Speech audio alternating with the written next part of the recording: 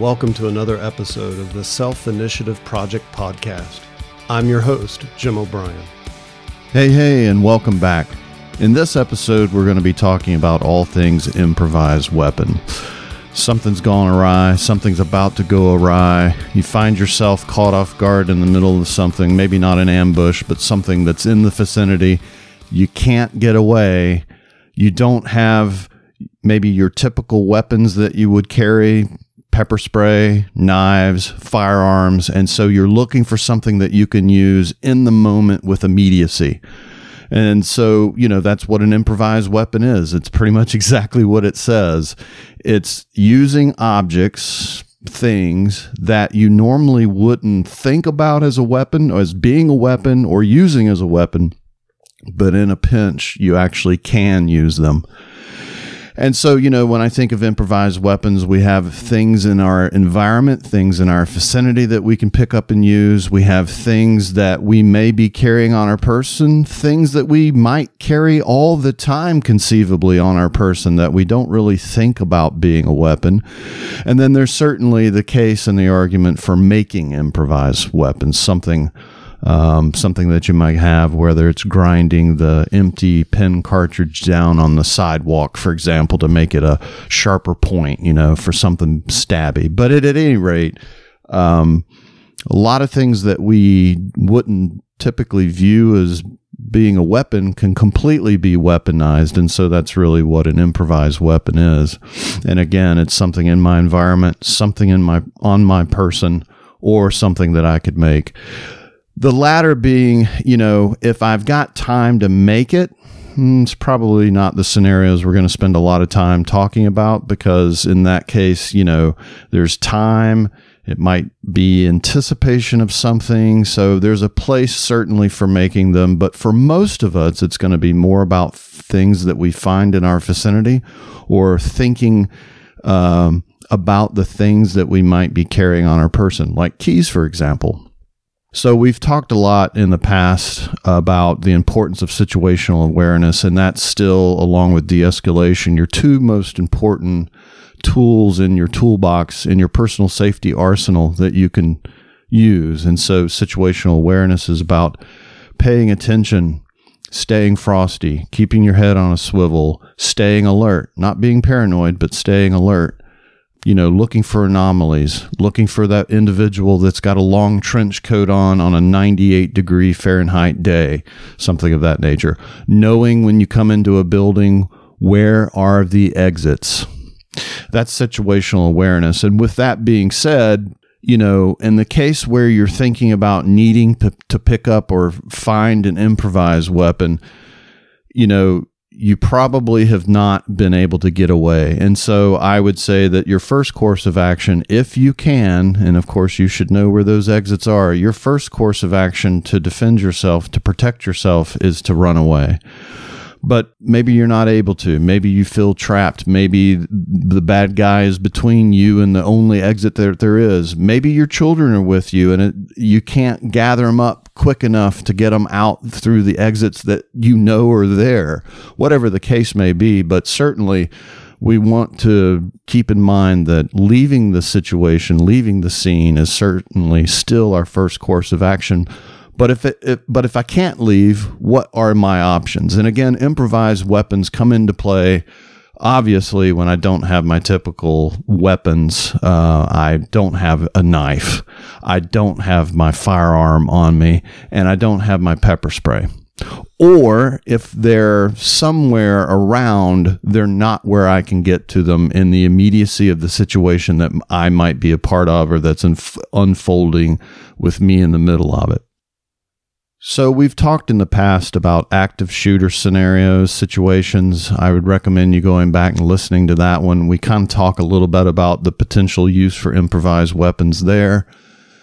And we've also done an episode where we talk about the importance of thinking through scenarios. And anybody that's taken time out ahead of time, proactively, before an event occurs, is going to be better prepared than the person that doesn't think about anything at all at any given time. And so, as you're thinking through those scenarios, or you're thinking about the bad situations that you could find yourself in or that are possible for your routine and where you are and where you go in your daily routine, you want to be thinking about improvised weapons and what could you use. Now, with that being said, when you think about scenarios and when you think about the improvised weapons that may or may not be available to you, you don't want to get so wrapped up with one or two that if a situation were to actually occur, that you're only thinking of where's the pencils at? Where are the sharpened pencils at? I got to get to a sharpened pencil. You don't want to get so singularly focused that you freeze up and you're only looking for what you've thought about. When it comes to improvised weapons, you want to consider pretty much anything around you. Now, obviously, flimsy items or weak items, things that are easy to break, shouldn't be in the list of considerations. But my point is when you're thinking about things and what you might do or what you might use, you want to keep your options open. We've talked about what improvised weapons are, but what do they look like? How can you use them? Well, when I think of improvised weapons, I like to go immediately, and this is assuming I don't have I usually always have a knife and or firearm on me when I'm out in public, but let's say for example, I don't. And so where my mind goes to, and I think about what would I use as an improvised weapon, I really like the idea of the old school rock, or, a pen or pencil, something that I can use as pokey, stabby. So, on that note, some of the types of improvised weapons and how we might use them are they pokey? Are they got a sharp point on them, something I can use to stab a target, like say the side of the neck or an eye? Or something similar down into the top of the collarbone area, whatever it might be. Does the improvised weapon have a sharp edge on it? If you're lucky enough, you might have a pair of scissors nearby or a letter opener, and just as a sidebar note here too, you want to, it's all going to depend on where you're at, the environment you're at, as to what possible sorts of objects, tools that might be around that you could use for improvised weapons. So, maybe I'm in the office, so something like a pair of scissors or a letter opener might be a possibility. But again, pokey objects, edge objects, even flexible objects that you can use to whip, like a belt, a heavier belt or something of that nature. Ladies, a lot of you carry purses, assuming the straps are pretty strong on the purse that you carry regularly, you could use that to swing around and hit someone if you needed to, right? So there's softer objects that we can use to whip, to distract, to tie, even to use to tie doors shut with, those sorts of things, which is a different subject. But anyway, you get my drift. You can use flexible objects, certainly as improvised weapons. You want to think about in terms of what's got a little bit of weight that I might be able to hit, an impact type of tool, right? I might be able to hit with, or I might be able to throw from across the room, and it might cause some type of damage if I were to think about impact. So we got pointy, we've got edged, we've got, soft or flexible tools that we could use. And then we've got impact, things that I can use to hit or throw. And then, there's things that I can use to distract too, whether it's my keys on my keychain, right? A lot of circles talk about using keys as a weapon. I suppose if that's your absolute only option, you might have a chance of using keys, like jabbing someone in the eyes, but more than likely you're just going to piss off somebody and you're going to do a lot of damage to your, in between your fingers or your hands, if nothing else. Probably not the best weapon for stabbing, but certainly nothing says that you can't toss them across the parking lot. You're coming out the grocery store and someone asks for your keys or demands your keys, they're going to take your car. Nothing says that instead of placing them nicely in their hand, you can't throw them across the parking lot. to get them away, creating that distance. We got to remember distance equals time. Maybe it's a handful of change in my pocket or down in my purse. I could use that to throw it in their face, or again, across the parking lot if they're looking for money, again, to buy me time, to create that distance, whatever, to get away. Because again, I should always be thinking about getting away as my primary defense in a situation you might find yourself in. So those are sort of the broad categories of improvised weapons. Like I said, I like the idea of an old-fashioned rock. I can use it to smash like a hammer. I could certainly throw it if I needed to.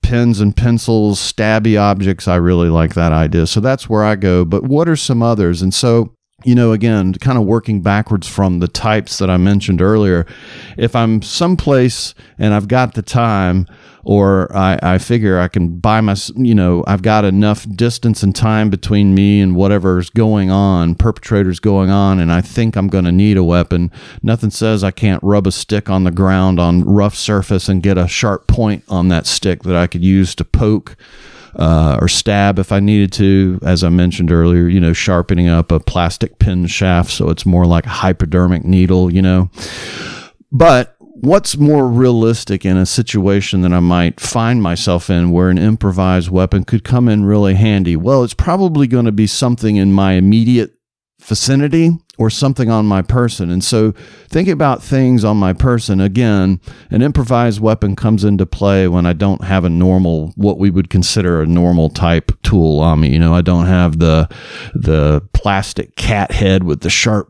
pointy ears on it. I don't have my pepper spray. I don't have any knives on my person whatsoever. And I certainly don't have a firearm. But what might I have on my person that I can use? Well, as I've mentioned, keys, right? You could use them as an impact or a stabby weapon. I personally would steer clear from that, but nothing says that you couldn't throw to distract or throw to get them to leave your immediate area and the immediate threat so you've got time to get away. Ladies, again, the purse. You could potentially throw that at them, again, to distract, to buy yourself time. You could swing your purse around to use as an impact weapon.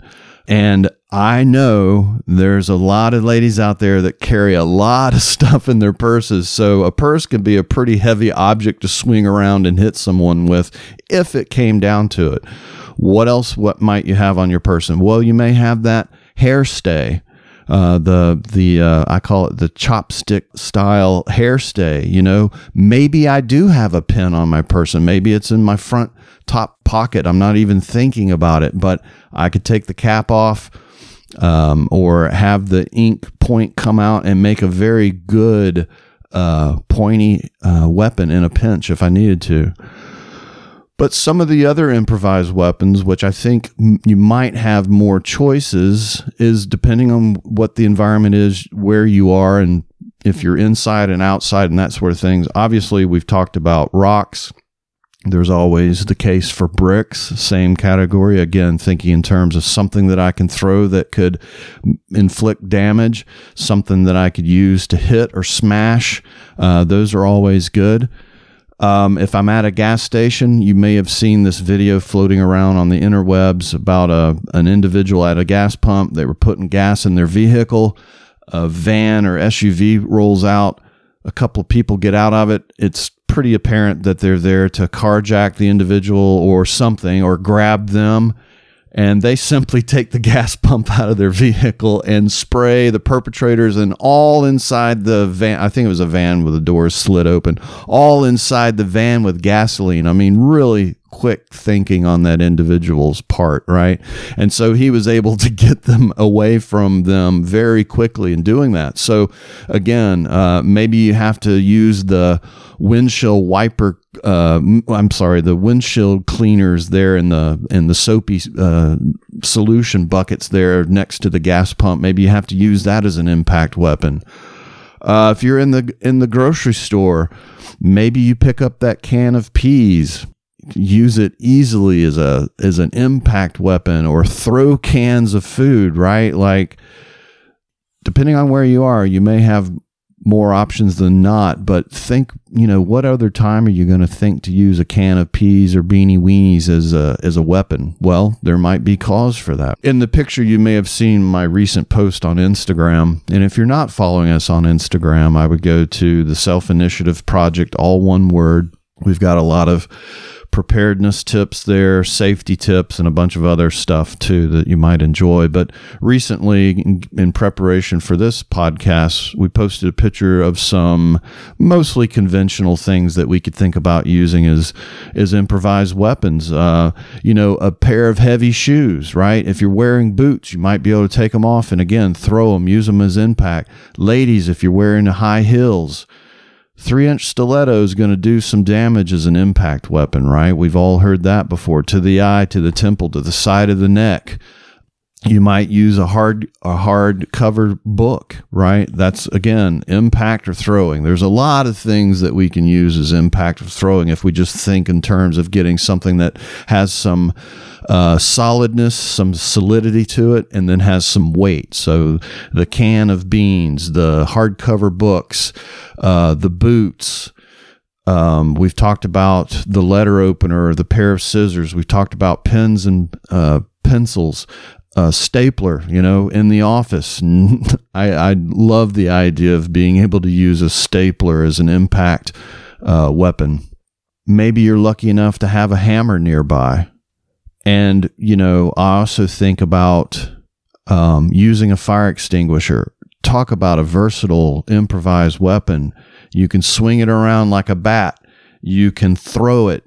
If you can get the pin pulled in time and under stress, we lose our fine motor skills. So it adds a little bit to it. But if you could get that pin pulled and spray an area or spray the individuals in the face, again, not everything has to inflict immediate damage, but it's about buying yourself time so you can get away or have a better shot of getting away. So you got to kind of think outside of the box. Obviously, some things, if you start thinking about weaponizing them, it's a little bit more straightforward to what you could use, but you got to think outside the box and think about unconventional things that you may have and things that are sharp or pointy or things that have some solidity and, some beefiness, some weight behind them, I'd say are generally your best options. So again, you want to think about in terms of your environment, what's in your vicinity, be willing to think about, things that you normally would not think to use to inflict damage. Open up your universe, expand your horizons a little bit about what you might consider that could be used as a weapon. Things in your vicinity, more importantly, things on your person. And then last but not least, if you do have the time, think about making things. And so one last thing a couple points that I want to leave you on is, again, if you begin thinking through scenarios and you get in your mind the ideal improvised weapon that you would like to have for yourself, just don't get too bogged down on that, because if you did find yourself in a situation, you want to have the mental flexibility, so to speak, to find something else, recognize something else as being also just as effective or more effective than maybe what you've had in your mind to that point. And then to reemphasize again, your number one defense in your personal safety and your self-defense is to run away, is to get away if you can. So with that, I'll leave you. Hopefully you've enjoyed this topic of improvised weapons. It definitely makes things fun to think about and interesting to think about. And if you liked what you've heard here on the Self-Initiative Project podcast, tell your friends and family if you think any of them can take away something. We're always here to talk about personal safety and preparedness. And hopefully you're taking things away. And if you haven't listened to previous episodes, we have 58 others now out there. Again, I would recommend you going back and listening to the active shooter scenario, as well as thinking through scenarios and how important that is. A couple of podcasts that we've done previously that you might find of interest. With that, we'll wrap this up. Thank you so much for listening, and we'll talk to you next time.